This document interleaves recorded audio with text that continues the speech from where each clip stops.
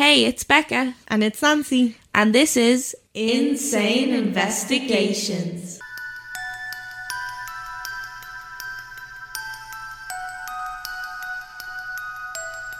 Welcome back. Welcome back. Thank you so much for listening. So today we're going to be covering another paranormal type of case. We're kind of going back. We haven't done a paranormal one in a while. Not for a while. We've done some like conspiracies and stuff. Well, we're coming back to paranormal. And it's going to be a bit of a long one because we're going to be talking about Ed and Lorraine Warren. Yeah. But before we get into Ed and Lorraine and who they are, if you don't already know, there's just a couple of things that we want to say before we get into it. First, we want to give a quick shout out to our first Patreon, Sam. Yes. We really appreciate you, Sam. Yeah. Thank you so much. Thank you. We just want to remind people as well that we do have a Patreon, Insane Investigations Podcast, and we're hoping to put some really fun stuff up on there, like bloopers and behind the scenes stuff. So do have a look if you're interested in it. And please as well, now is the time we need it more than ever. Yeah, man, we all lost our jobs. It's not a great time for us. Yeah, we need that money. Yeah. So, if you want to hear more of us, please go follow us on Patreon. If you haven't heard enough already. Also, just wanted to remind you that we're going to do a giveaway when we have 100 Spotify followers. Yep. So if you're not already following us, please do that. They are creeping up slowly but surely. So slowly but surely, we're getting there. Every little help. If your friends don't follow us, make them follow us. Exactly. Before we get into the case as well, we just wanted to give a quick shout out to our friends. Have you heard about this case podcast? So if you haven't already followed them or listened to them, go ahead. They're on anywhere you listen to podcasts. Yeah. They're really fun. They're really good. We're going to drop a little trailer in here so that you can kind of get a taste of what they're like. Hi, Insane Investigation listeners. My name is Sam. And my name is Kelly. And we are the hosts of Have You Heard About This Case? Every Thursday, we'll take you through a true crime case or an unexplained paranormal phenomenon. We are just two ladies who love to talk about all things spooky. Come join us each week for conversations about some of your favorite cases and some cases you may have never heard before. Hopefully, at the end of our episodes, you'll be asking your friends, have you heard about this case? You can find us on your favorite podcast streaming platform. Just search, Have You Heard About This Case? Thank you, and enjoy listening to our friends on Insane Investigations. So if you like true crime as much as we do, you'll definitely like Have You Heard About This Case. Before we get into like the background of who Ed and Lorraine were, just so people know, they were paranormal investigators. Yeah, pretty famous ones as well, I'd say. Pretty famous ones, yeah. Like a lot of people have heard of them. Even people who aren't particularly interested in paranormal things, like they caused a lot of controversy at the time. Oh, yeah. And we're going to get into all that today, but we're going to give you a background of who they were and like how they became paranormal investigators and how they met. First, we'll just give you a bit about Ed Warren. Edward Warren Miney, born on September 7, 1926 to Pauline and Frank Miney, had a typical upbringing and was brought up in the Catholic Church. When Ed was 5 years old, he had his first encounter with a spirit. He was sitting on his floor in his bedroom when he heard his closet door open on its own. When he looked up, he saw a small orb the size of a fly, which began to grow until it took on the silhouette of an old lady. I fucking hate that. I know, it's already terrifying. I hate it. Imagine being 5 years old and seeing that shit. Like, no thank you. I did have some weird experiences as a kid. I will get into them, but I don't want to get into them on this episode because I was thinking we should definitely do an episode just on our experiences alone. 100%. Definitely, and maybe people that we know and stuff like that. Because we've seen some fucked up shit. Oh yeah. Together in this house, fucked up shit has happened. So right, we have some crazy ass stories that we can't explain. So make sure you're following us on Spotify so that you can see when that episode comes out. Yeah, because it's definitely going to be an interesting one. Yeah, 100%. Anyways, back to Ed's experience. So eventually he recognised it as his family's landlady who had died a year before. He described her as transparent and said that she looked unhappy, which wasn't surprising. Apparently, she looked unhappy even when she was alive. He said that when he saw her, the room got cold and he could hear her footsteps getting closer to him. He could even hear her breathing. Chills, man. Yeah, like that's Chills. how realistic That is the fucking- shit was. Oh. Oh, I hate it. Terrified, understandably so. Yeah. He went to his father and told him that he had been seeing strange things in the home, including shadows, orbs, as well as the landlady. His father brushed it off and said there was a logical reason for what he saw and to forget it. Like typical, oh, you're just a kid, you're imagining it. Yeah. Type shit. Man, if your kids say they see shit, believe them. Yeah, Because exactly. a lot of the time it is fucking kids that see more than we do. So Yeah. years later, Ed began dreaming about a nun who would come and speak to him. It happened so often that he felt he had no option but to tell his father what was happening. Ed's father was in shock to hear Ed describe this woman in so much detail, as he realised this woman Ed was seeing was his own aunt, and he never got to meet her as she had died before he was born. Terrifying. Honestly, like imagine that. One night she told him that when he grew up, he would help priests. She was clear that he wouldn't become one of them, but would only help them. Ed began to get so afraid of the things that he could see and hear in the house that he refused to be alone in the house. If his parents were not home from work yet, he would sit and wait outside the house until someone got home. He would even do this in the rain and snow, because he knew that what would greet him on the other side of the door would be far worse. The family eventually moved when Ed was 12 after 7 years of terror. A question that Ed often asked himself was whether other people could see what he could.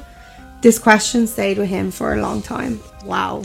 Yeah. Just wow. So the reason we're kind of stopping there with Ed is because when he moves, he meets Lorraine. Yeah. So I'm going to give you a little bit of a backstory on who Lorraine Warren was before she met Ed. Living just around the corner from Ed in his new home was Lorraine Rita Morin, born on January 31st, 1927, to James and Georgiana Morin, a wealthy Irish couple. Shout out to Irish people. Yeah. Represent. Exactly. Lorraine too began to have supernatural experiences as a child, and she had a gift of clairvoyance, which if anybody doesn't know what that is, it's basically the ability to see the future and be able to know things about like a person or an object that other people couldn't know. Yeah. So like she could look at an object and know its history and stuff like that. Yeah. She could also see auras around people and thought that these were just normal experiences that everybody could see. So she'd see like light around people and she thought that everybody saw that. Yeah. She didn't know what clairvoyance was. She thought that that was just a normal thing. Yeah. She went to a very prestigious all-girls Catholic school, and one day she and her classmates planted a sapling tree. Once this was complete and everyone sat to look at it, Lorraine was able to see what it would look like when it was fully grown. It was so real to her that she could see like leaves blowing in the wind, and she was looking up at this tree. At this tree. Right. That they had only just planted. Yeah. Her teacher, who would have been a nun because it was a Catholic school and it was like the 1920s, asked her why she was staring like up into the sky for no apparent reason. And Lorraine told her, and the nun obviously knew that that wasn't possible. But she also knew that Lorraine was seeing the future. She concluded that Lorraine had what was called second sight. The nun sent her to a retreat home for the weekend where she had to spend the entire time in prayer and silence. Because they would have thought that shit was like She was a bad. witch. Yeah. Literally. From that point on, Lorraine knew not to tell anybody about her clairvoyant abilities. That's so sad. I don't think she even told her parents for a long time. Because thought she'd be punished. Yeah. However, Lorraine still believed that everybody could see auras until another day at the same school. She mentioned that one of the nuns in the school had a brighter aura than the head nun, which was called the Mother Superior.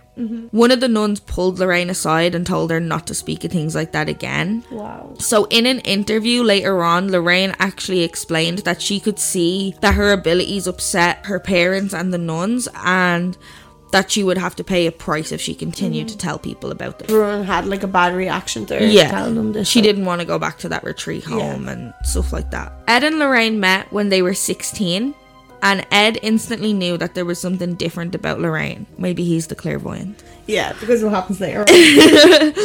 Lorraine went to the movies every weekend with her mother, and Ed worked there as an usher. So they kind of became friends, like just meeting there, and he eventually asked her out on a date. So they began dating. They were kind of like they were a couple. But 1 year later, when Ed was 17, he joined the Navy, which changed his life in many ways. He was serving during World War II when his ship collided with an oil tanker and caught fire. Ed and 100 other sailors were forced to jump into the water and just like take their chances there. And I think it was the Atlantic Ocean, so it was like freezing cold, like the Titanic cold. Yeah, literally. So apparently a comrade of Ed's was injured and he was trapped, and Ed was trying to keep him afloat, but he couldn't move him because he was stuck. So apparently Ed claims that he said a prayer in that moment, and that the flames then parted and the Coast Guard appeared, saving both of them. Oh, which is really, really like heartwarming. Yeah, because you can't imagine the fear that he was in, and imagine just being there and you're like, all hope is lost. Yeah, like, exactly. that is it. This is how I'm about to die, and then out of nowhere, boom, Coast Guard. You're Jesus Christ, literally. So Lorraine was at home watching television when the news broke on to report that the two ships had collided. Ed's name was never listed as a survivor. God. So Lorraine was terrified. She would be. Fell in love with this fella. Everything was going well. And then hearing about this tragic accident and then his name not being there on the list is oh my god. I can't. I wouldn't be able. I can't. No. But Lorraine and Ed's father continued calling people trying to find Ed until they eventually found him in a military hospital on Staten Island, which fair fucks to Lorraine, because if that was me, I'd probably just lie in bed crying. Yeah. I'd just assume the worst. Cope, like. His near-death experience was a wake-up call for Ed, and when he returned home for a short break on May 22nd, 1945, him and Lorraine got married. Aww. So cute. Literally. They had one daughter together in 1946 named Judy Warren. That is such a mad introduction story. I know. Like, imagine it's having just some backstory about how the two of them ended up together. Like, madness. It's insane. Like, how did it just so happen that he just moved right around the corner? Yeah. Like, that is destiny. That's destiny. That is destiny. So, Ed and Lorraine Warren, obviously married, they have a kid, they have a family together. This is how their journey begins together and then become paranormal investigators and all the rest. After World War II ended, Ed and Lorraine Warren had no plans to begin investigating the paranormal. They were a new family and they were trying to get on their feet just like everyone else. They planned to make their living as artists, as they were both good at paintings and enjoyed doing this together. That's what they did for a while, but Ed found himself drawn to haunted houses he read about in the paper. On one occasion, they were visiting the ocean-born Mary House, located in New Hampshire, which is a very well-known haunted house. While they got a chance to sit down with the homeowner, Lewis Roy, and hear about his experience in the house living there. During this conversation, Ed noticed Lorraine was in a trance and had no idea what was happening, but Lewis did. He explained it had happened to many of the clairvoyants who had visited the house. Lorraine said that during this trance, she left her body and hovered above the room. She said it was a short experience before being jolted back in her body, and claimed that that was the moment she knew not to fear death and that there was more to this world than meets the eye. This experience sparked something in Ed and he began visiting more haunted houses so that he could sketch them. Once they were sketched, Lorraine would knock on the homeowner's door and present them with the sketch of their house. This allowed them to start up a conversation about the paranormal experiences they were having in the home. This worked so well for them, it became an entire career for the couple. They would sell the sketches at art shows and be able to tell potential buyers the interesting and creepy backstories of the homes. That's so cool. Yeah. That is just such a goal. Relationship gold right Literally. there. Going to haunted gaffs and being like, what's the story here? Yeah. And then making money off it by drawing a picture. Very good pictures. That sounded very insulting. I did not mean that. No, I know what you mean. Yeah. Doing this helped Ed research and interview homeowners. Oftentimes, Ed noticed that the people he was speaking with were having similar experiences to the one he had as a child. Question answered. Yeah. For Lorraine, these experiences were different because although she had these supernatural experiences, she never witnessed hauntings and she actually didn't believe in ghosts until later on in life. Which is surprising. Yeah. Because you're having these experiences, Like, okay, she thought everybody was clairvoyant and she thought everybody saw auras, and she was probably just a bit like, oh, there's something wrong with me. When you're rising out your body, how is that not convincing? I know. So Lorraine was actually a bit skeptical about these homes they were visiting. She even claimed that people either had overactive imaginations or were making things up for attention. After a while, she found it hard to ignore that people all over the country were having similar experiences. Pretty soon, they went from seeking out houses to being seeked out themselves. People would call them wanting to observe cases. Sometimes they were even asked to clear a house of its spirits. It got to a point where if you lived in New England in the 50s or 60s and something weird was going on in your home, you called the Warrens. Move over, Ghostbusters. Exactly. It's just like, it wasn't even something that they planned. They were just doing this because it was something they were interested in. And then everybody's like, quick, they'll know what to do. Yeah. They suddenly became like experts out of nowhere. They learned that a ghost had to harness energy to manifest itself, and that there were two ways of doing this. One was energy from a person. For example, they could harness the energy from a person's fear or anger. And another was from the atmosphere. So, for example, like a thunderstorm. So anything that's like really, really strong. Yeah. As for inhuman spirits, which means basically ones that never lived. So not like dead people, just like weird ass demons and shit. Yeah. They usually attack in a purposeful and directed way, and usually took place in stages. Stage 1 being mild, so as not to create panic. And these spirits don't always affect everyone in the home. One person would usually be singled out. Basically like a possession almost. Yeah, it reminds me a bit of Insidious. I know that there are like spirits and entities in that like had lived before, but there's a lot that weren't. Now, I looked it up. Insidious isn't like based on anything to do with the Warrens. It's just the same actor that plays Ed Warren. Yeah. So Ed became a self-taught and self-professed demonologist, which is, demonology is basically a study of demons or demonic belief, author and lecturer. Can we proclaim ourselves demonologists now? Yeah. Since we're learning more and more about this shit. Because true criminologist. I'll add that onto my fucking CV. True criminologist. Yeah, honestly. I'm pretty sure I did look into fucking courses for that before. I was all like, how to become a demonologist. Yeah, because once I found out about the Warrens, I was like, literal goals. Like, I look up to these people. Gold, man. I'm like, this is what I want to do in my life. Just be a little paranormal investigator. Oh, I looked up like Paranormal Investigators Ireland. I was once in Tesco and I seen a fella with a fleece on. And on the back of his fleece, he had Paranormal Investigators Ireland. It's like a whole thing. And I was all like, how the fuck do I get into this shit? Because I want a fleece and I want to join. And I searched it up. But they have like a whole ass Facebook page, and they basically go around Ireland. They go to all these haunted locations and do like paranormal investigations and shit. I want in. Yeah, me too. We can have a look into it and be like, yo, do you want to collab with Insane Investigations? We'll make it like a whole ass thing. No, 100% we'll look into that. Lorraine professed to be clairvoyant and a light trance medium who worked closely with her husband. In 1952, the couple founded the New England Society for Psychic Research. The basement of this research centre is where they began to build their occult museum, which I really, really want us to fucking go there. Yeah. Like, as soon as bleeding the US decides to just get the fuck over COVID already, we're going to go over there. Yeah. We'll make it our mission. We will 100%. Go, we will see. We will record, we will film. I am going, 100%. And we'll try to get some kind of camera and we'll record it. Yeah. If we're allowed. The centre's primary purpose was to serve as a base for the couple. According to Ed and Lorraine, they investigated over 10,000 cases over the course of their careers with doctors, nurses, researchers, and police at their assistance. Their work has inspired some of the scariest horror movies to come out, which we all know of. I think we will get into that later on. Yeah, so basically what we're going to do from here on out is we're just going to go through some of their cases. We've kind of gone through their life, and we'll go through, like, obviously what happens afterwards at the end. But right now, we're just going to go through some of the cases. And this is where the mad shit is really. This is where shit starts to get real. Some of these are based off movies. We don't reference the movies a whole lot, But we're thinking of doing like a follow-up episode. Episode with other horror movies and kind of do the facts versus what's in the movies at some point. So that's why we will touch on them a tiny bit, but just not a lot. So the first case that we're going to talk about that Ed and Lorraine worked on was Sindley Street. I'm sorry if I'm saying that wrong. On Sunday the 24th of November 1974, Ed and Lorraine received a call from an old friend, psychic Mary Pascarella. She told them that they needed to get to Bridgeport as soon as possible.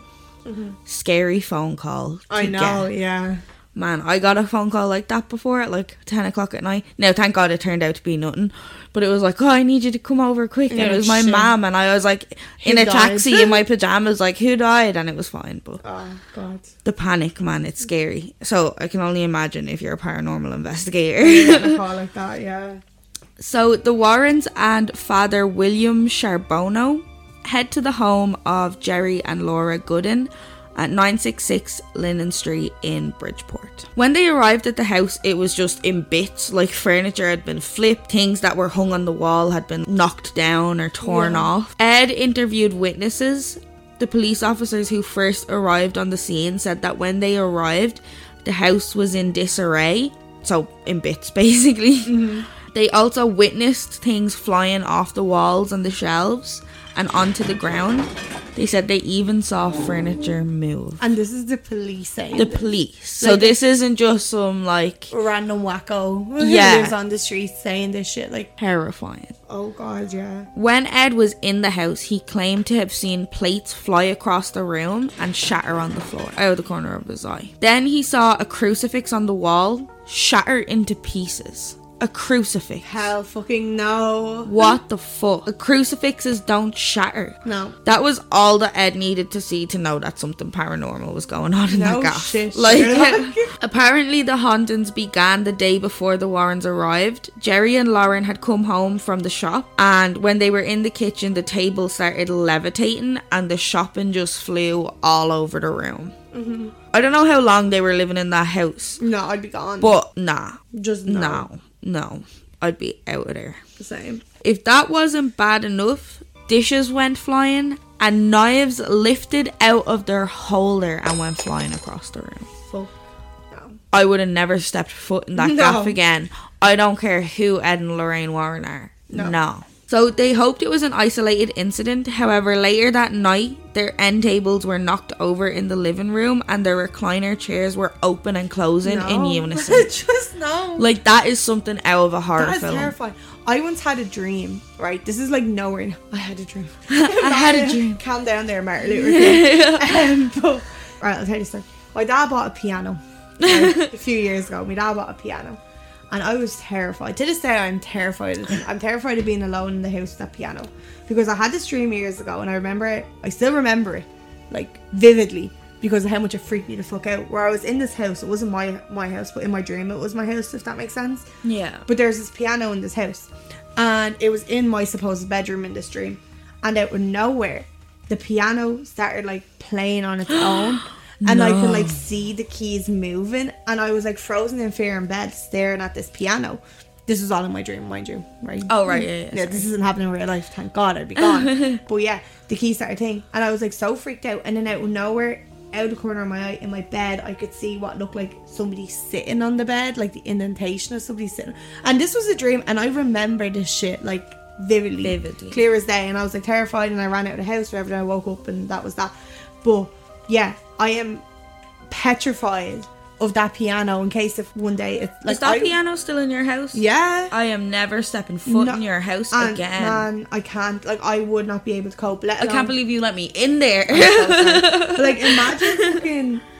like, in the middle of the night, this shit going downstairs, you hear him banging, and then your fucking bleeding recliners are just opening and closing on their own and spinning. I'd be gone. No, I'd be gone. I would be gone. No. And I'd never go back. I'd be homeless in a cardboard box on the street. You need to get your dad to sell that piano, man. That piano's haunted. I'm trying to convince him. I'm terrified. It was like I had a premonition about the piano before you fucking bought it. Oh my God, it's terrifying. I can't. Basically, after all that started happening, they reached out to their neighbour John Hallwart for help because he was a police officer and he came to find them outside the house just completely hysterical. Understandably so.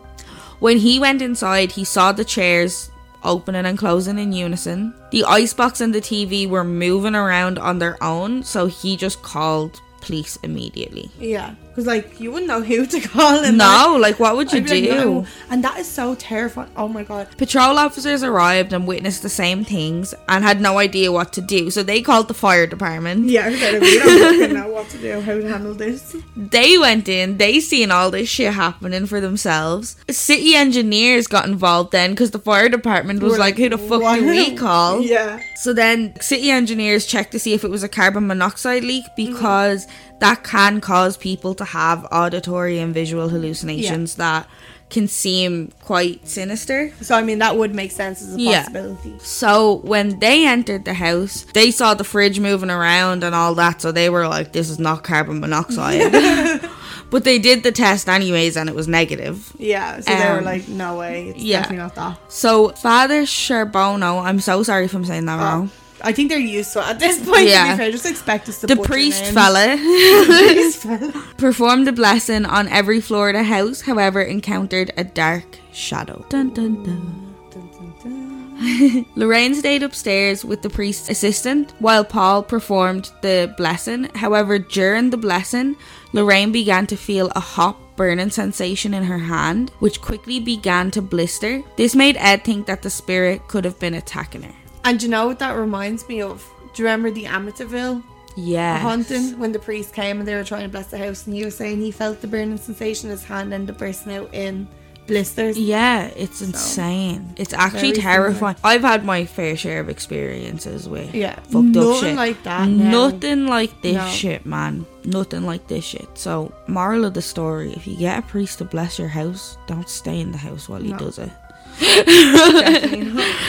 You can actually hear a clip of Ed in the YouTube video linked telling Lorraine that she needs to get out of the house because she could be in danger due to her clairvoyant abilities. And hearing like the worry and the fear in his voice is terrifying, man. I had goosebumps.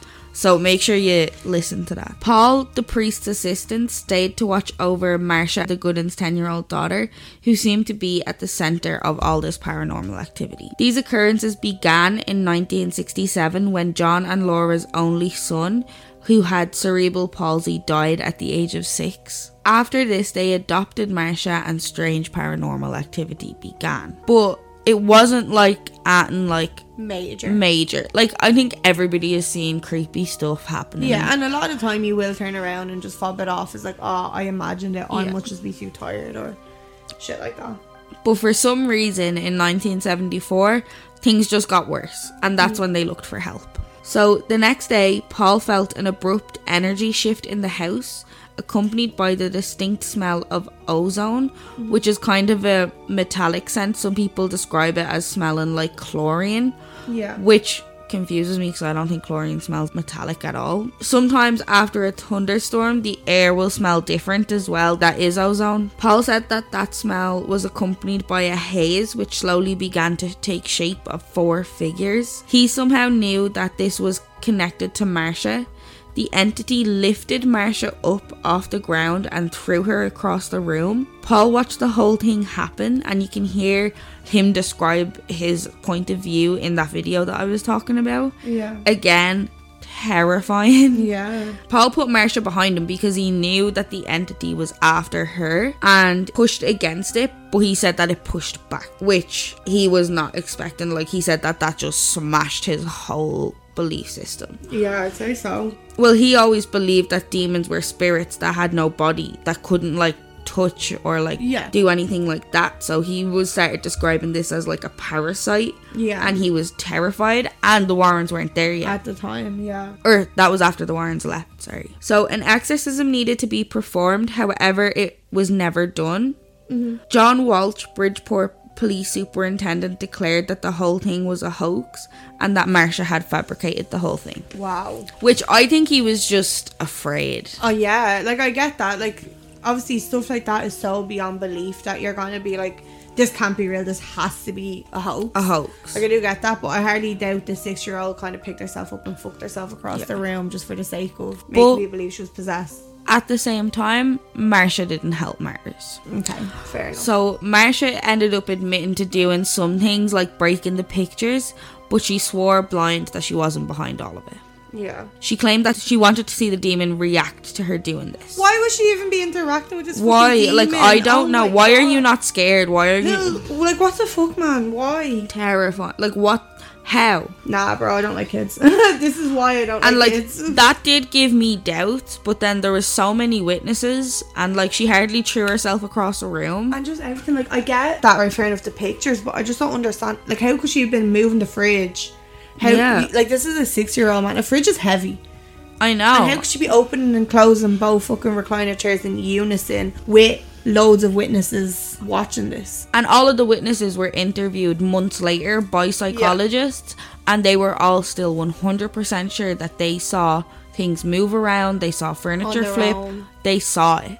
Yeah. So it happened. It Do did you know what I happen, mean? yeah. The kid didn't help matters, but at the same time, even There though it was was some stupid, she was a kid. Yeah. Do you know what I agree. mean? Considering the amount of witnesses, this is actually considered one of the most witnessed hauntings in history. Yeah. So first we're going to talk about the Annabelle doll. The famous Annabelle doll was gifted between 1968 and 1970 from a mother to her daughter Donna, who was a nursing student turning 28 at the time. She purchased the doll from a hobby store, and it is assumed that it was new, as this particular brand of doll was a Raggedy Ann doll wearing a calico dress which did not predate the 70s. Donna was living with her roommate Angie at the time, who was also a nurse. However, things took a dark turn when they began coming home to find that the doll had moved rooms and the positions they had left it in. It would even appear back in Donna's room with the door shut. That's so creepy. No, like, It's actually it'd be terrifying. set like, alight. you can't- So sometimes they found the doll with its legs crossed and its arms folded, while on other occasions it was found standing on its feet, leaning against a dining room chair. So it was like switching up positions and shit Proper as well. haunted, man. No, I would I'd move out. me too. I'd move out. I'd burn the doll first. Well, yeah, I'd burn the doll I'd move country. and the house and everything that I owned Yeah. and change my name and my identity and, And just yeah. flee. Yeah, I don't blame you, to be fair. So they even discovered it kneeling on a chair, which was strange because if they tried to make the doll kneel on its own, it would fall over. It couldn't kneel because it was... a lot of people will know what Yeah. Raggedy Ann dolls are. It's like a cloth doll. It's not like Yeah. plastic or anything where you could like position it in certain ways. We'll have pictures Yeah. on our Instagram anyways for you to have a look. So her and her roommate began to find pieces of parchment paper with creepy messages such as "Help me, help us." There were even some messages left that said "Help Lou," who was Angie's boyfriend. Lou should move too. Yeah, basically, yeah. And as if that wasn't strange enough, the girls claimed that they didn't even have parchment paper in their house. Like, where was this doll getting this shit from? Doll. No. I wouldn't be able. Nah. Just one big no. Me neither. Do you know, scratch that. Once that happened, do you know what? I wouldn't even flee the country. I'd just take myself out of the plot. I'd just be gone. Remove I'd be it like, do myself. you know what? You stay here. I will go. I'll go. You take my place. I volunteer as yourself. tribute. Yeah, we need to include some laughs in here, otherwise people will get nightmares. Yeah. But yeah, when things seemed that they couldn't get any creepier, drops of blood were found on Annabelle's hands and chest. It was only at this moment when the girls began to get like really scared. Up until now, they were kind of like, This is weird. yeah, a bit creepy, might be haunted, but Yeah. This doll is just being freaky as fuck. but it's chill. It's chill. Oh no, there's blood on her. This is where it crosses the line. That's it. Once the blood comes in, game over. Game over. So about 4 to 6 weeks after the initial paranormal activity began, the two women turned to a medium. The medium held a seance and introduced Donna and Angie to the spirit of Annabelle Higgins, a 6 or 7 year old who had played in the fields that existed where Donna and Angie's apartment complex now stood. Apparently, Annabelle's lifeless body had been discovered in the fields, having been killed in a car accident, and out of compassion, Donna and Angie permitted the spirit that they thought was that of Annabelle to stay with them and possess the doll. No thanks. Why? Why? Why would Why? anyone think that's a good idea? No. Like literally just no. I'd be like, do you know what? You can stay in the doll, but get the fuck out of my life. take them little doll legs and walk. Yeah. Go haunt someone else. Yeah. Find a new home. Yeah.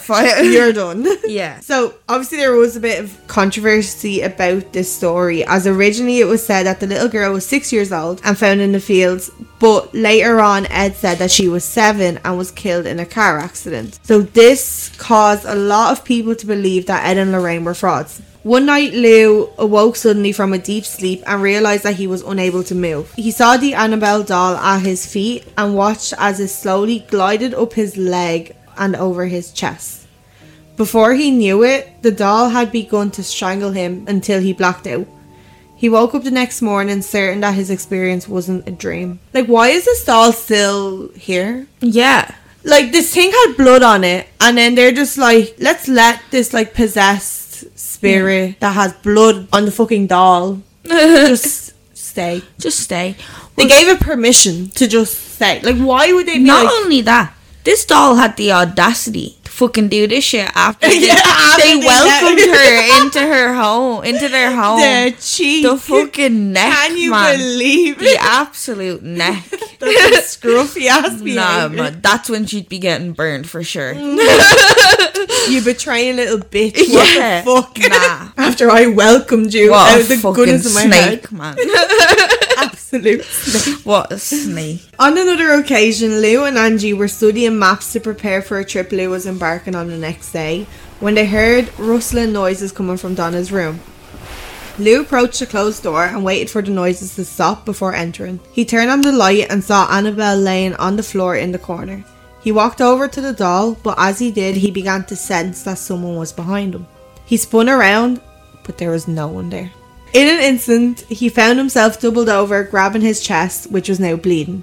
Upon inspection, he discovered 7 claw-like scratches on his chest, 4 horizontal and 3 vertical, that were like hot burns. The scratches healed rapidly and were fully gone in 2 days. And that's when Ed and Lorraine Warren took an interest in the case and contacted the women. After evaluating Annabelle, they came to the immediate conclusion that the doll itself was not possessed but was being manipulated by an inhuman presence. No shit. No fucking Sherlock. way. Wow. I knew no ghost would be that much of a snake. Yeah. Not even... What 8-year-old girl would be... What 8-year-old girl wants to strangle people? Yeah. Like, oh, I'm a cute little girl, I'm possessing a cute little doll. Help me. Oh, but I'm gonna fucking murder you. Yeah. Nah. Plot twist. So the Warrens' evaluation was that Annabelle was looking to possess a human host. So they took it from the women to keep them safe. While they were driving home with Annabelle, the brakes in their car failed several times. They pulled over and covered her in holy water, and they say that after that the car trouble stopped. According to Ed and Lorraine Warren, Annabelle continued to move around their house on her own too, so they locked her in a glass case and sealed it with a binding prayer. Even now, visitors to the Warrens Museum say that Annabelle continues to cause mischief and could even cause problems for skeptics. During a tour video of Ed and Lorraine Warren's Occult Museum in Monroe, Connecticut, Ed pointed out the Raggedy Ann doll in its case. And then we have a quote from him. Many of the objects in this room here have had dire effects on people. People have been maimed, have been killed. People have wound up in mental institutions because of the many things that are right in this building here. You have the voodoo dolls, you have the Raggedy Ann doll, which was responsible for the death of a young man who came in here one time, who challenged the doll to do its worst, and it did. So the young man had apparently come to the occult museum on his motorcycle with his girlfriend for a tour, and as Ed Warren was given the tour, the young man started to mock the doll, and while doing so he ran up and began tapping on the glass of the case that the doll is enclosed in. He challenged the doll to put scratches on him like it had supposedly done in the past to Lou. Ed kicked the young man out of the museum, and approximately 3 hours later, the young man died when he lost control of his motorcycle and hit a tree. His girlfriend survived but remained hospitalised for over a year. That is... I have no words.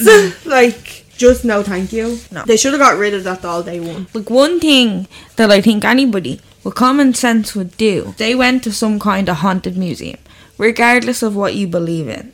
You're not going to mock the thing. No. Just in case. Just in case, I wouldn't. Just in case. You're not doing any harm by just, taking a break from being a dick. Yeah. Exactly. I mean, dead right. Yeah, like, why would you go to the stupid museum? Yeah, in the first place, Yeah. if you're just going to be a dickhead about everything. You can drive your motorcycle somewhere else. Exactly, yeah. So next we're going to talk about the Perrin family, and the film The Conjuring is actually based on what happens with the Perrin family. The first one, not the second one. Yeah. We'll talk about the second one later. Yeah. Before we get into the Perrin family and what you remember from the movie, there is one person that you should know about, and this is kind of going off on a little bit of a tangent, but you'll see why it links up later on. So I'm going to just tell you who this person was, explain a bit about them, and then I'm going to tell you about the parents, but then you'll see why it makes sense. Just in case you're like, what the fuck happened to Becca? She's like talking some random shit. I'm going to do my best to pronounce this, but it's names from the 1800s, and Okay. good luck.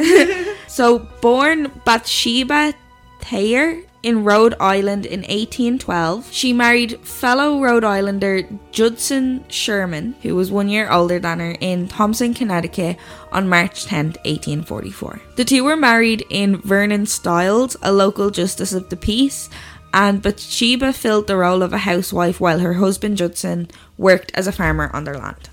So they were quite fairly well off, and they ended up having a son, Herbert Sherman, when Bathsheba was about 37.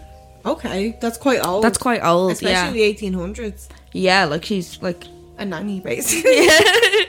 In that time, like, yeah. So he was born in March of 1849. It is possible that they had 3 other children. Like, there's some conflicting information, obviously, because it's such a long time ago. Yeah. All of those 3 children did not survive past the age of 7.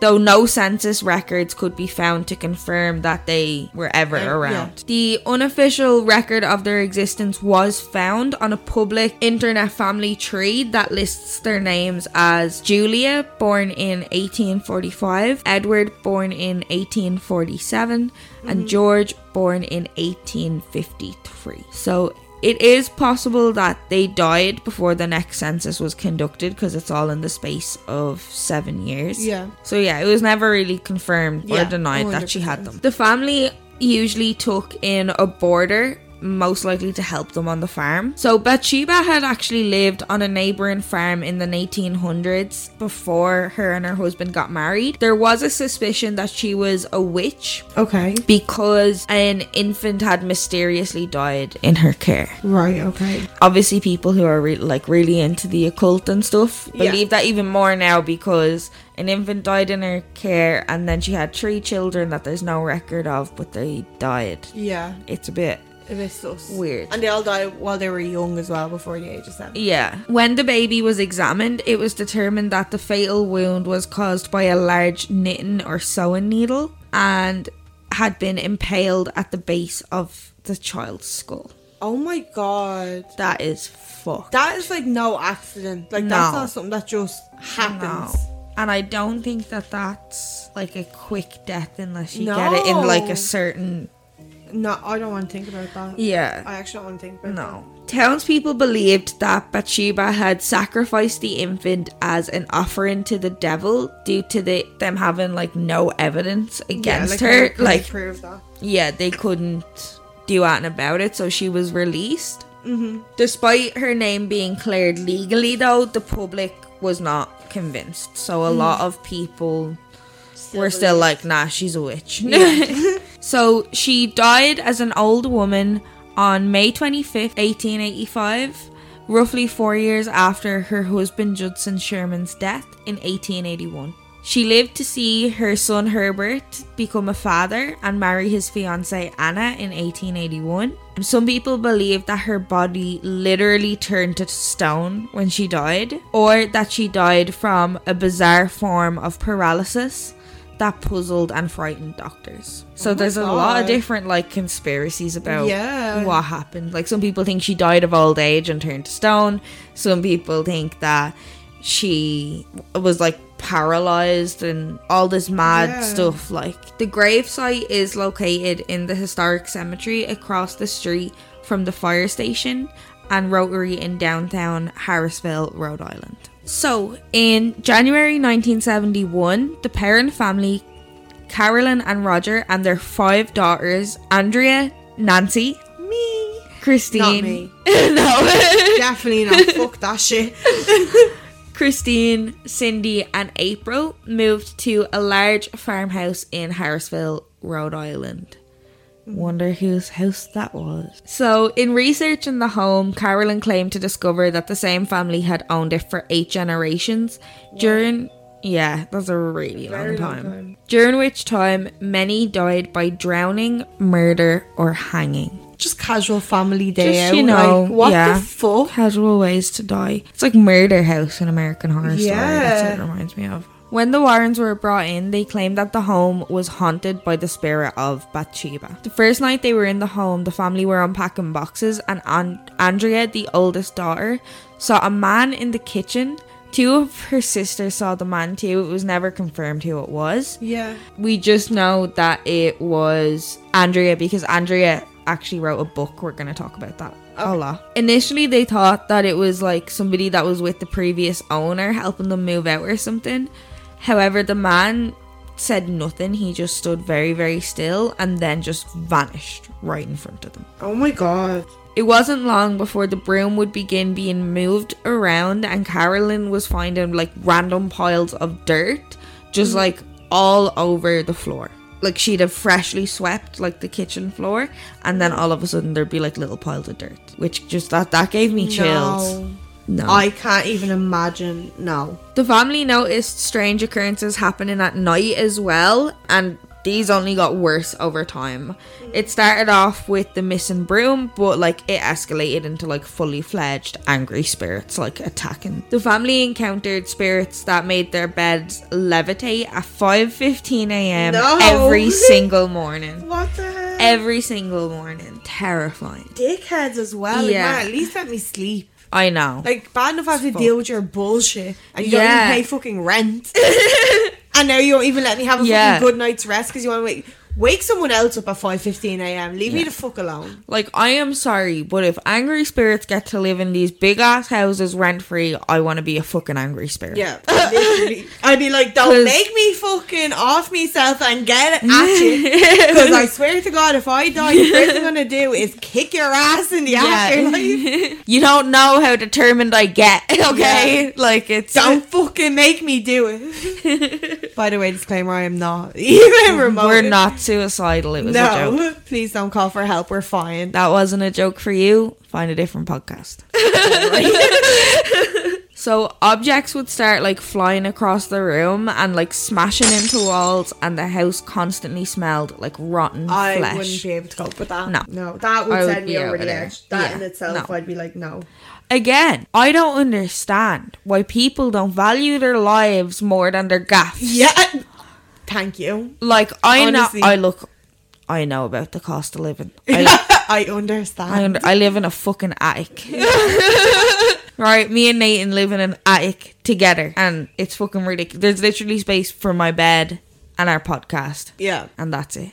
That's it. So I understand that there's a fucking crisis, but I'm living in the crisis. I'd rather live in a box on O'Connell Street than fucking... Actually, do you know what? No, I'm a bougie bitch. I'd rather live in a box on Grafton Street Yes. than be Standards. haunted. Then Okay? be haunted. Me too. Okay. I'll join you. I don't want to wake up in the middle of the night levitating. No. Nah. At least No. if I wake up in the middle of the night and I feel like I'm levitating on O'Connell Street, it's because somebody's kidnapping me. At least I can see that cunt. Yeah, exactly. And go feral on that cunt. Exactly. What am I supposed to do to a ghost? Fuck Yeah. paint at it? Honestly. And I don't really think that would work. I think it would just go through it. Yeah, I think so too. The family avoided going into the basement because of a cold and stinking presence they felt down there. Every single one of them. I've never heard of anyone having a basement and it not being like hella haunted. Yeah. Like they're not really a thing here in Ireland anyways, but like Terrifying. Yeah. basements are creepy. Yeah, and Andrea, the eldest daughter, actually wrote a book. It was called House of Darkness, House of Light. Mm-hmm. And she wrote like in great detail about experiences that they had in the house. So Yeah. if you're interested in this case in particular, I would definitely look into getting that book. Yeah. Andrea said in her book, whoever the spirit was, she perceived herself to be mistress of the house and she resented the competition my mother posed for that position. So she was like being a bitch to everyone, but she really hated Carolyn in particular. Carolyn told Ed and Lorraine about an incident where she had been lying on the sofa and all of a sudden felt a piercing type of pain in her calf, and then the muscle began to spasm.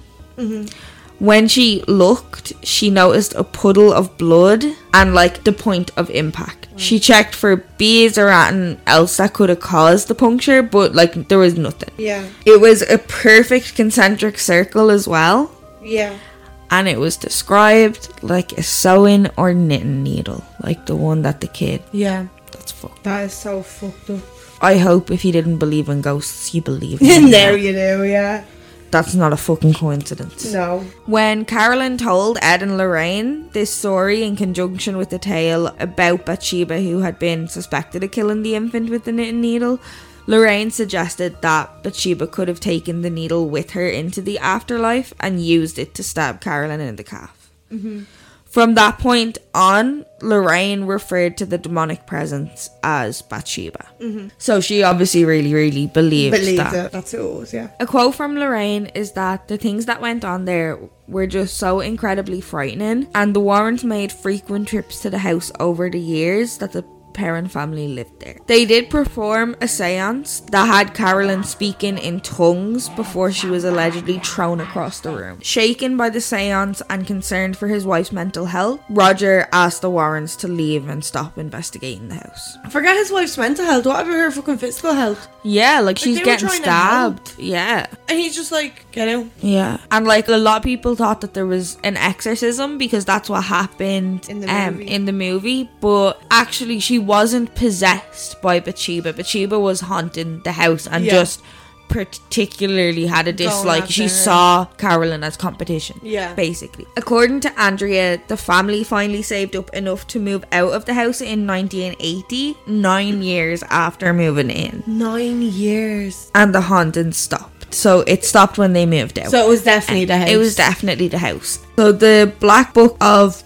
Burrillville, I hope I'm saying that right, the town's former public records book, reveals that over the course of the existence, the property had been host to 2 suicides by hanging, 1 suicide by poison, the rape and murder of 11-year-old Prudence Arnold by a farmhand, 2 drownings, and the passing of 4 men who froze to death, in addition to other tragic losses of life. So that's like, just to name a few. That's just to name a few. Oh my god.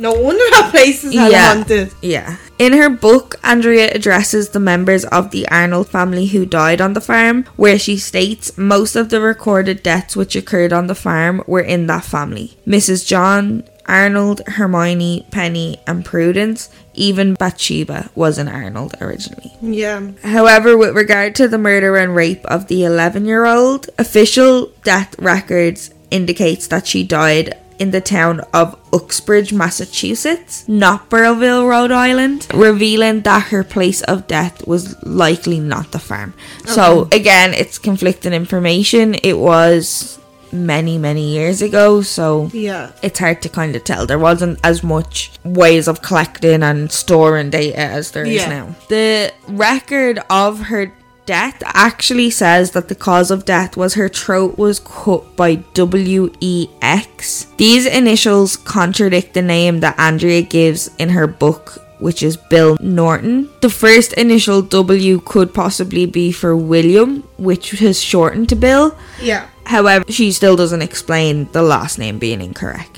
Yeah. So next we're going to talk about the Enfield haunting. So on August 30th, 1977, the Hodgson family began reporting strange things happening in their house in Enfield, England. Peggy Hodgson was a single mother with 4 children. Margaret, who was 12, Janet, 11, Johnny, 10, and Billy, who was 7. This one is the Conjuring 2. Yeah. Now, a lot of what's in the movie is what actually happened. Yeah. So knocking came from all over the house, causing the Hodgsons to think that perhaps burglars were scoping out the home. At other times, Legos and marbles flew across the room and were hot to touch afterwards. Folded clothes leapt off tabletops to fly around the room. Lights flickered, furniture spun, and the sound of barking dogs emanated from empty rooms. This supernatural activity began following Peggy's daughters, Janet and Margaret, playing with a Ouija board in the home. The first occurrence took place on August 30th as Peggy Hudson reported that Janet came to her and told her that her brother's beds were, quote, wobbling. The following morning, Peggy heard a loud noise from upstairs and went to investigate. What she saw was more terrifying than I could ever guess she expected. She entered her children's bedroom and saw a chest of drawers moving. She tried to stop the heavy oak chest as it moved towards the door, concluding that an invisible force was trying to trap them in the room. Thinking that it was Janet and her siblings making the noise, Peggy told them to go to sleep. A quote from Janet about what happened was, "We told her what was going on and she came to see it for herself. She saw the chest of drawers moving. When she tried to push it back, she couldn't. The knocking would fade in and out as it ran down the wall, supposedly frightening the family so much that they all slept in the same room with the light on." Which, I mean, that would be me as well. That is terrifying though. Like, imagine being so afraid that you're all sleeping in the same room. Yeah. But that would be exactly what I would do. Yeah, I mean, same. But I mean, I hope that never happens. No, oh my god, definitely not. So Vic Nottingham, a neighbour, claims that when he went into the home to investigate at the family's request, he heard a knocking on the wall and on the ceiling. You can actually hear the knocking in the following interview, which took place in the home with Janet. It is quite long. The video itself is like 34 minutes, so we'll just include a link in our resources. So just if you are interested in hearing knocking for yourself, feel free to go check that out. Yeah. So they called the police to investigate, and the officer who arrived is said to have witnessed a chair rising and moving on its own. In the Conjuring 2 movie, Janet rises high in the air and finds herself pinned against the ceiling. This is a complete exaggeration of what allegedly happened in real life during the Enfield haunting. Photographs of the real Janet Hudson levitating only showed her a short distance above her bed. This, coupled with the way her body is positioned in the air, has led many people to believe that she simply jumped from her bed. Yeah, like when you look at the photo initially, the face that she's making and stuff, you're like, oh shit. Yeah. But then when you look a bit closer, like it is possible that she could have just been jumping. Like a lot of people think that this was a hoax. Yeah. Which I find weird, but we'll get to that. Yeah. So the questionable photos were taken by Daily Mirror photographer Graham Morris after the family contacted the press. And for anyone who doesn't know or doesn't live in the UK, Daily Mirror is a UK tabloid newspaper whose stories often have proven to be exaggerated at times. And a quote from Janet about this experience is, "The levitation was scary because you didn't know where you were going to land. There were two other witnesses outside of the family, a baker and a lollipop lady, who were passing by outside and claimed to have seen Janet hovering above her bed as they looked through the upstairs window. And Janice said that the lady saw me spinning around and banging against the window. I thought I might actually break the window and go through it. Then, inexplicably, a fireplace ripped itself out of the wall, attracting the attention of paranormal investigators from around the world, including Ed and Lorraine Warren. 2 years after they started, the mysterious activity known as the Enfield haunting abruptly stopped. However, the family maintains that they didn't do anything to stop it. It just kind of like stopped on its own. Yeah. Or did they just get bored fucking just making this shit up? Yeah. So Janet Hudson believes that it was a priest's 1978 visit to the family's Enfield home in North London that caused the haunting to calm down, not the Warrens, though the occurrences did not end completely. Peggy still heard noises in the house from time to time, and Janet's younger brother Billy, who lived there until his mother passed, remarked that you always felt like you were being watched. Chills. That freaks me now. Yeah, I don't like the idea of that at all.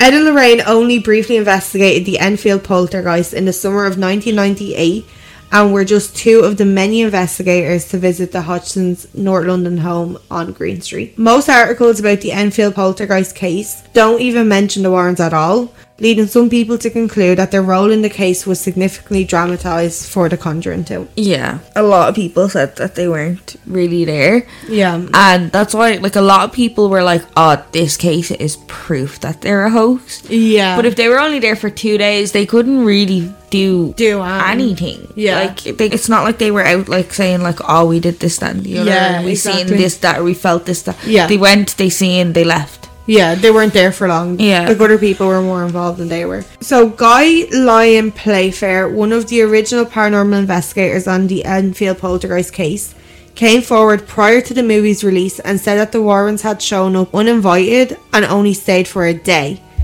So they were there for like a day. A day. It wasn't even like a little bit of time. Like, that is like no time at all. Yeah. One fucking day. So for all we know, that they literally walked in, were like, nah, there's not a ghost here, and left. Yeah. And people are like, oh yeah, no, they're fake because of this. Like, that doesn't make sense. He also said that Ed Warren told him he could make him a lot of money off the case, and the Warrens were convinced that this was a real poltergeist case. Ed Warren touched on the case and its skeptics, the demonologists, stating inhuman spirit phenomena were in progress.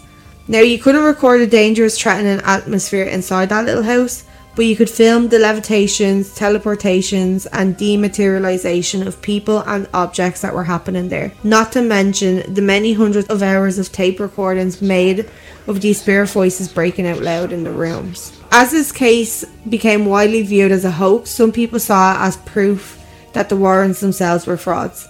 One thing that makes people believe that the poltergeist was real is that a man named Bill Wilkins died in the home, the same way Janet described the man who was possessing her died, as confirmed by Bill's son Terry. All in all, there were more than 30 witnesses to strange incidents in the home, including furniture moving. They had supposedly witnessed objects flying around, cold breezes, physical assaults, pools of water appearing on the floor, graffiti, and perhaps most incredibly, matches spontaneously igniting. I mean, that's a lot of people as well. It is a lot of people. Like, who knows? Maybe. That's the thing. Like, I think it could have been dramatized a little bit, but I don't doubt that there was something going on. Yeah.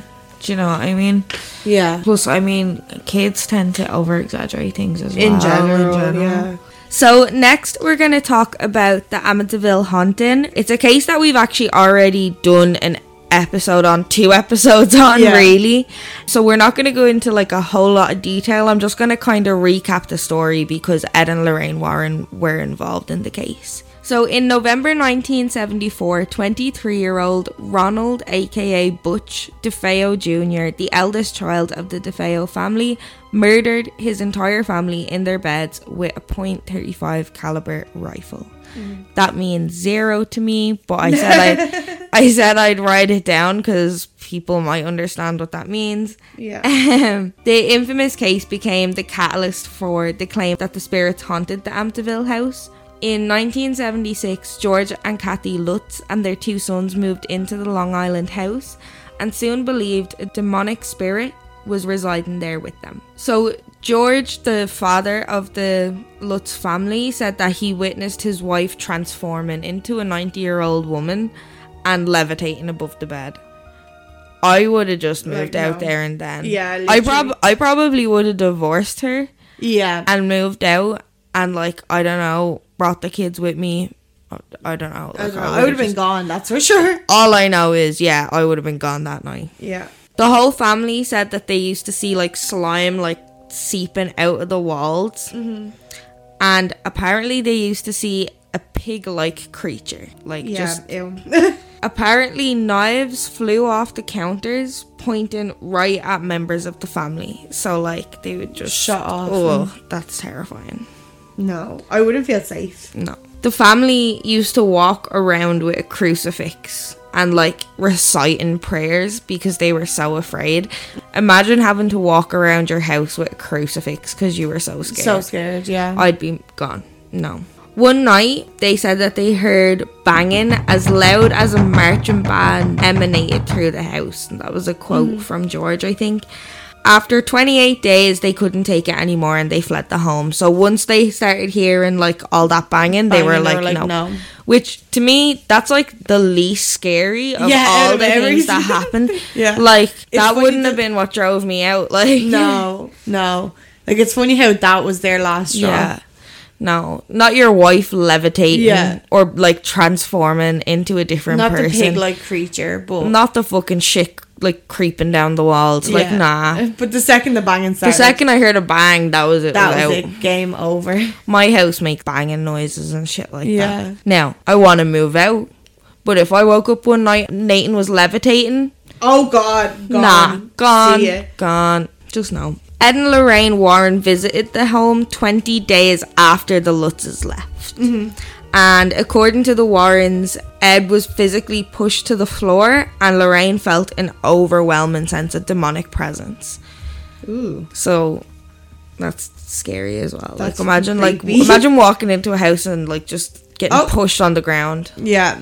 And it being like a demon. Along with their research team, they claimed to capture a picture of the spirit in the form of a little boy in the stairway. Yeah. Which we did post to our Instagram. Yeah. We'll post it again for anybody who didn't get to see it. It's a really, really scary photograph. It is. It's definitely fucking creepy. Yeah, like even just thinking about that gives me goosebumps. Yeah. The story became so high profile, it launched its own conspiracy theories, books and films, including the Amityville Horror. There's loads of different versions even of that film at this stage. Definitely. Some skeptics do believe that the Lutzes fabricated the whole story. However, the couple did pass lie detector tests. I think they took multiple. Yeah. Their son Daniel admits that he still has nightmares about the horrifying things that he experienced in the house. Yeah. There's a lot more to the different things that they seen in the house and the different things that happened. Yeah, there was a lot. There was a lot, but if you want to hear more about it, you can go back to that episode. Yeah, like this episode's long enough as is without adding another 2 episodes. I think this is definitely going to be the longest episode, if not the second longest. Yeah. After our first episode. Yeah, we were slow back then. Yeah, we had no idea now how we're to. Quick and snappy. So next we're going to talk a little bit about, basically it was like the first defense that was made in America where somebody claimed that the reason they committed a crime was because they were essentially possessed, and they said that like the devil was what made them do it. Yeah. On February 16, 1981, 19-year-old Arnie Johnson stabbed his landlord Alan Bono to death with a 5-inch pocket knife. It was the first murder ever recorded in Brookfield, Connecticut. This is also the first time in the history of America the defense was the devil made me do it. So before killing his landlord, Arnie was a typical teenager with no prior criminal record. People who knew him said he was polite and well-mannered, and he was known to get along well with his landlord. Ed described him as a typical American boy who loved sports and baseball, and Lorraine described him as a beautiful person. Ed even said, if you were going to have a son, he'd be the son you want. I mean, like, he committed murder, but... Okay, I suppose we'll look past that. He's a good person inside, but okay, I'm gonna trust the process and trust the Warrens here, right? In the summer of 1980, almost a year before the murder, Arnie had a fiancée, Debbie, and her 11-year-old brother began making disturbing claims. David said that there was an old man bothering him. He said he would taunt and provoke him, and he didn't like it. Arnie and Debbie brushed it off, thinking he wanted to get out of chores and that he was basically just doing it all for attention. But David didn't stop talking about the old man. His encounter with him continued, and they began to get more frequent and violent. This was really affecting David. He would wake up screaming, describing visions of a man with big black eyes, a thin face with animal features, jagged teeth, pointed ears, horns and hoofs. Well, I mean, that's the devil if you've ever described him. I mean, why would you even call that an old man? That's not a man. That's straight up Satan. What are you talking about? Yeah, that's some kind of fucking satanic creature. Anyways. Yeah, that's for sure. A priest came to bless their home, but it didn't help. David began acting out in ways he never did before. He was biting, kicking, screaming and swearing. I mean, it sounds like possession, but also sounds like a teenager. So yeah, I mean, it could be either or. Yeah. Now this next bit. He started having seizures, hissing and speaking in strange voices while quoting the Bible and the book Paradise Lost. Yeah, I don't know. Why Paradise Lost? Exactly. Who the fuck knows? Who knows? Yeah, it's scary. There is a video where you can actually hear him like hissing and stuff like that, and it's scary as fuck. It's linked in the resources if you want to watch it, but it's scary. Yeah, no, that definitely sounds it. I don't even know if I want to watch that video. Nah, you don't. But yeah, go check out that video if you like not sleeping. Yeah. So David's family said he experienced strangling attempts by invisible hands that would try and pull from his neck. Powerful forces would flop him head to toe like a rag doll. Jesus. No, thank you. Soon as night terrors began during the day, and he began claiming to see an old man with a white beard dressed in a flannel shirt and jeans. The family started hearing strange noises coming from the attic. David had a slight learning disability, and the Warrens got in touch with a doctor whose son had a similar disability to come with them and assess if there was anything they can do in regards to David's behaviour, and basically see if there's any type of medication that could be causing it. However, he was not on any type of medication. Psychiatrists sat with David and were able to confirm he had no mental illnesses. Ed and Lorraine felt David was in the early stages of demonic possession. This one sounds like he was in like the full-fledged stages of demonic possession. Not early, man. This dude is like due for an exorcism. Yeah, any day now. like fair enough. The screaming, the swearing. He's a 19-year-old boy. What you expect? I scream and swear now when I'm 25. Yeah. Do you know what I mean? But definitely the whole hissing at people and speaking in strange languages and I am voices sorry. and shit. If like, my child started hissing at me, I wouldn't even bring him to the doctor. I'd be bringing him straight to the church. Straight to the a priest. Vatican. Yeah, man. To the like Pope. I'm not even like, I don't even know what I believe in, but like I wouldn't know what else to do except drag that child down to the fucking church. Like literally straight away. Call the fucking Pope. You're getting baptized again, bro. Yeah, like seriously. So David began to gain what was almost superhuman strength. It would take 4 to 5 men to restrain him, and apparently the Warrens saw him transform into something else before their eyes. One minute he was David, and the next his eyes would completely change. That reminds me of Split. No, bro. Do you know when he like turns into the beast? No.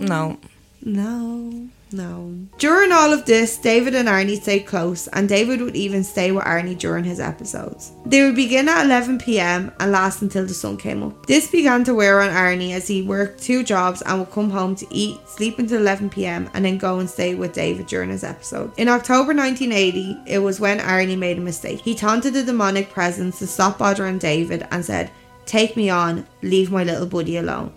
No, you do not do that. Nah. First of all, you do not ever taunt anything that's paranormal. You let it fucking mind its business and you mind your business. If it was my kid, maybe. But no, I'd take me kid and run. I would not stay and taunt it. Cause don't taunt it in general. Why would you say, no, possess me instead? Yeah. If it was my kid, but no. Otherwise, no. I'd be like, oh, fuck yourself. You are not possessing anything. You're not possessing me, you're my fucking child. No. Goodbye and good luck. Goodbye and good luck. Yeah, go back to the afterlife. Get out of me face. Unlike your one with the Annabelle doll. Yeah, you could chill. You could just chill with us. Yeah, you just chill with us. That's cool. You're just randomly popping up in places where you weren't before, fucking covered in blood, but it's fine. It's cool. It's grand. Like, she's minding her business. Yeah. It's just her hobby. Like, killing people. It's fine. Yeah, it's fine. Yeah, we don't stress about that. Live with us. Bitch ain't even paying rent. Okay, so unfortunately for Arnie, the demonic presence did take him seriously. Could have told you that for free, Arnie, but no, you had to go ahead and taunt the thing. Yeah. So at one point, 6 priests were involved in the case, and even they were worried for Arnie. On the evening of February 16th, 1981, an argument broke out between Arnie and Alan. At around 6:30 p.m, he pulled out his pocket knife and stabbed Alan multiple times in the chest and stomach. Arnie's attorney tried to plead not guilty by reason of demonic possession, and the Warrens and even the priests went to the courthouse for Arnie to testify that they truly believed that he was possessed by a demonic spirit at the time. Judge Callahan argued that his defence could not be proved, the evidence was not scientific and therefore could not be submitted. Arnie was sentenced to 10 to 20 years in prison, however he was released after 5 years for good behaviour and married Debbie in 1984 and had 2 children together. They both stand by everything the Warrens said about the case. However, the rest of Debbie's family believed that the Warrens used the story to gain publicity for money. That's insane. That is insane. And I want to know, is this dude still possessed, or like did he just have to like kill some dude and then be like, the spirit's like, I'm done, bye? I don't know. I feel like I kind of wondered that as well, but I mean, I guess if he got married and had kids, he's not possessed anymore. Yeah, I think he was just casually killing people. I mean, like the prison probably would have had to do something about it if he was possessed. Yeah, and, like, true, trying to kill actually. people. But that's a bit weird, isn't it? Yeah, it's a weird one. I'm surprised like there hasn't been a movie about that one. Yeah, like the rest of them I've heard about. This one I genuinely did not know. No, they need to make this movie because like it's a really interesting, definitely an interesting case. Like. But yeah, so that kind of wraps up all the cases that we're going to be talking about today with Ed and Lorraine Warren. Probably because if you're still here, you're probably probably sick of listening to us. Yeah. It's been a long episode. Thank you for sticking it out if you have. If you're still here, we appreciate you. Through the years, the Warrens performed all of their paranormal investigations free of charge, making their livelihood from selling books, movie rights, lectures, and tours of their museum. They worked on many other cases that you can read about online. Maybe we'll do another episode. Yeah. But we thought we'd do the most popular cases and First. kind of go into like proper deep dive of those. But yeah, so Ed Warren died from complications following a stroke on August 23rd, 2006.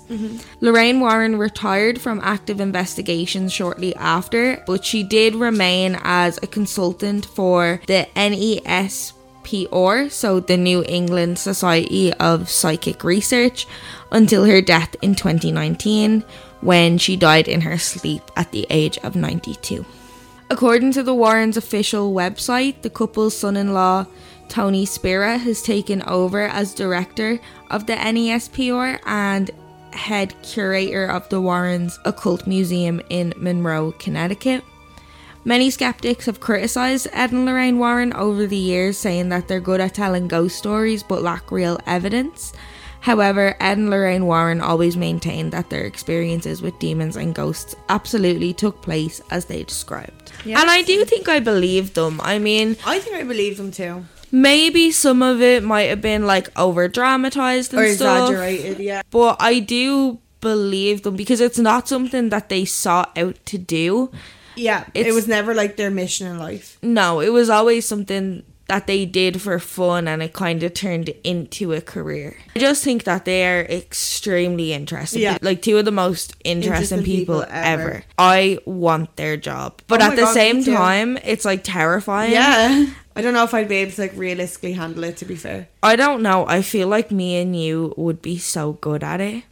Oh, but we'd also be We'd be I'd be like, Becca, you go first. I'm scared. I don't want to go in there. Yeah, we both be like bitches, but Yeah. I feel like We can do that though. Now we have the Patreon set up. Like I know we have Hellfire Club. We definitely want to go there. yeah, we definitely But want we were thinking, like, since we have the Patreon, we might video ourselves doing some of these, like, investigations in Yeah. places and then post it on the Patreon. So if that's something you're interested in. make sure you subscribe to our Patreon Yeah. or follow us on Patreon. I don't really know what I the don't right know what the word correct terminology so is either. just go on our Patreon. Yeah, give us money and we can definitely give you that content.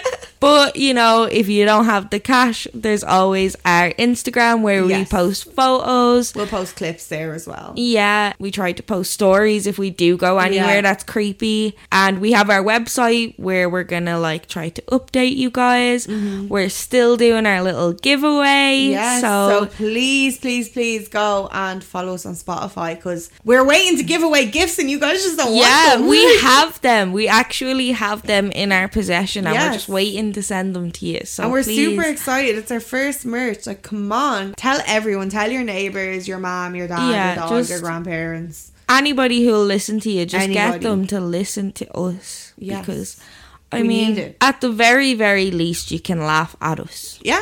And we're perfectly happy with that. Just Yeah, once that's it's- perfectly fine. Just, you know, we're jobless now. We need... Yeah. We need income. We need income. So, Help us out. yeah, please help us out. If you have a job, you're already doing better than us, Yeah, okay? literally. There you go. Right on the money. Yeah, that's all for today. Sorry that we haven't really been as frequent lately with our uploading. I've been sick. Nancy was on holidays. We both lost our jobs. We both lost our jobs. We did come here to record the day that we lost our jobs, not knowing we were going to lose our jobs. that day, yeah. And we ended up like just sitting here and like just being sad, and we were like, Yeah. you guys don't deserve content on this miserable day. Yeah, so we're really not feeling it. It Yeah. wasn't in our spirit that day. So we're like, rather than trying to laugh and joke and get through it, like Yeah. we just felt like it would sound very disingenuous. So we're like, exactly. we'll record another day when we're feeling a little bit better. And obviously that took quite a bit. but Quite a bit of time. It's but okay. I mean, we're still not 100% there, but we're getting there. we're surviving, not thriving. Exactly. But yeah, we are hoping to, you know, upload to the Patreon every Wednesday, and then everybody else gets episodes on the Friday. So we're going to stick to that as much as we can. But, you know, the job hunt is on. So we'll stick to it as much as we can. But hopefully things will kind of get more frequent very, very soon. And yeah, just please bear with us in the meantime. And thank you for listening. Bye.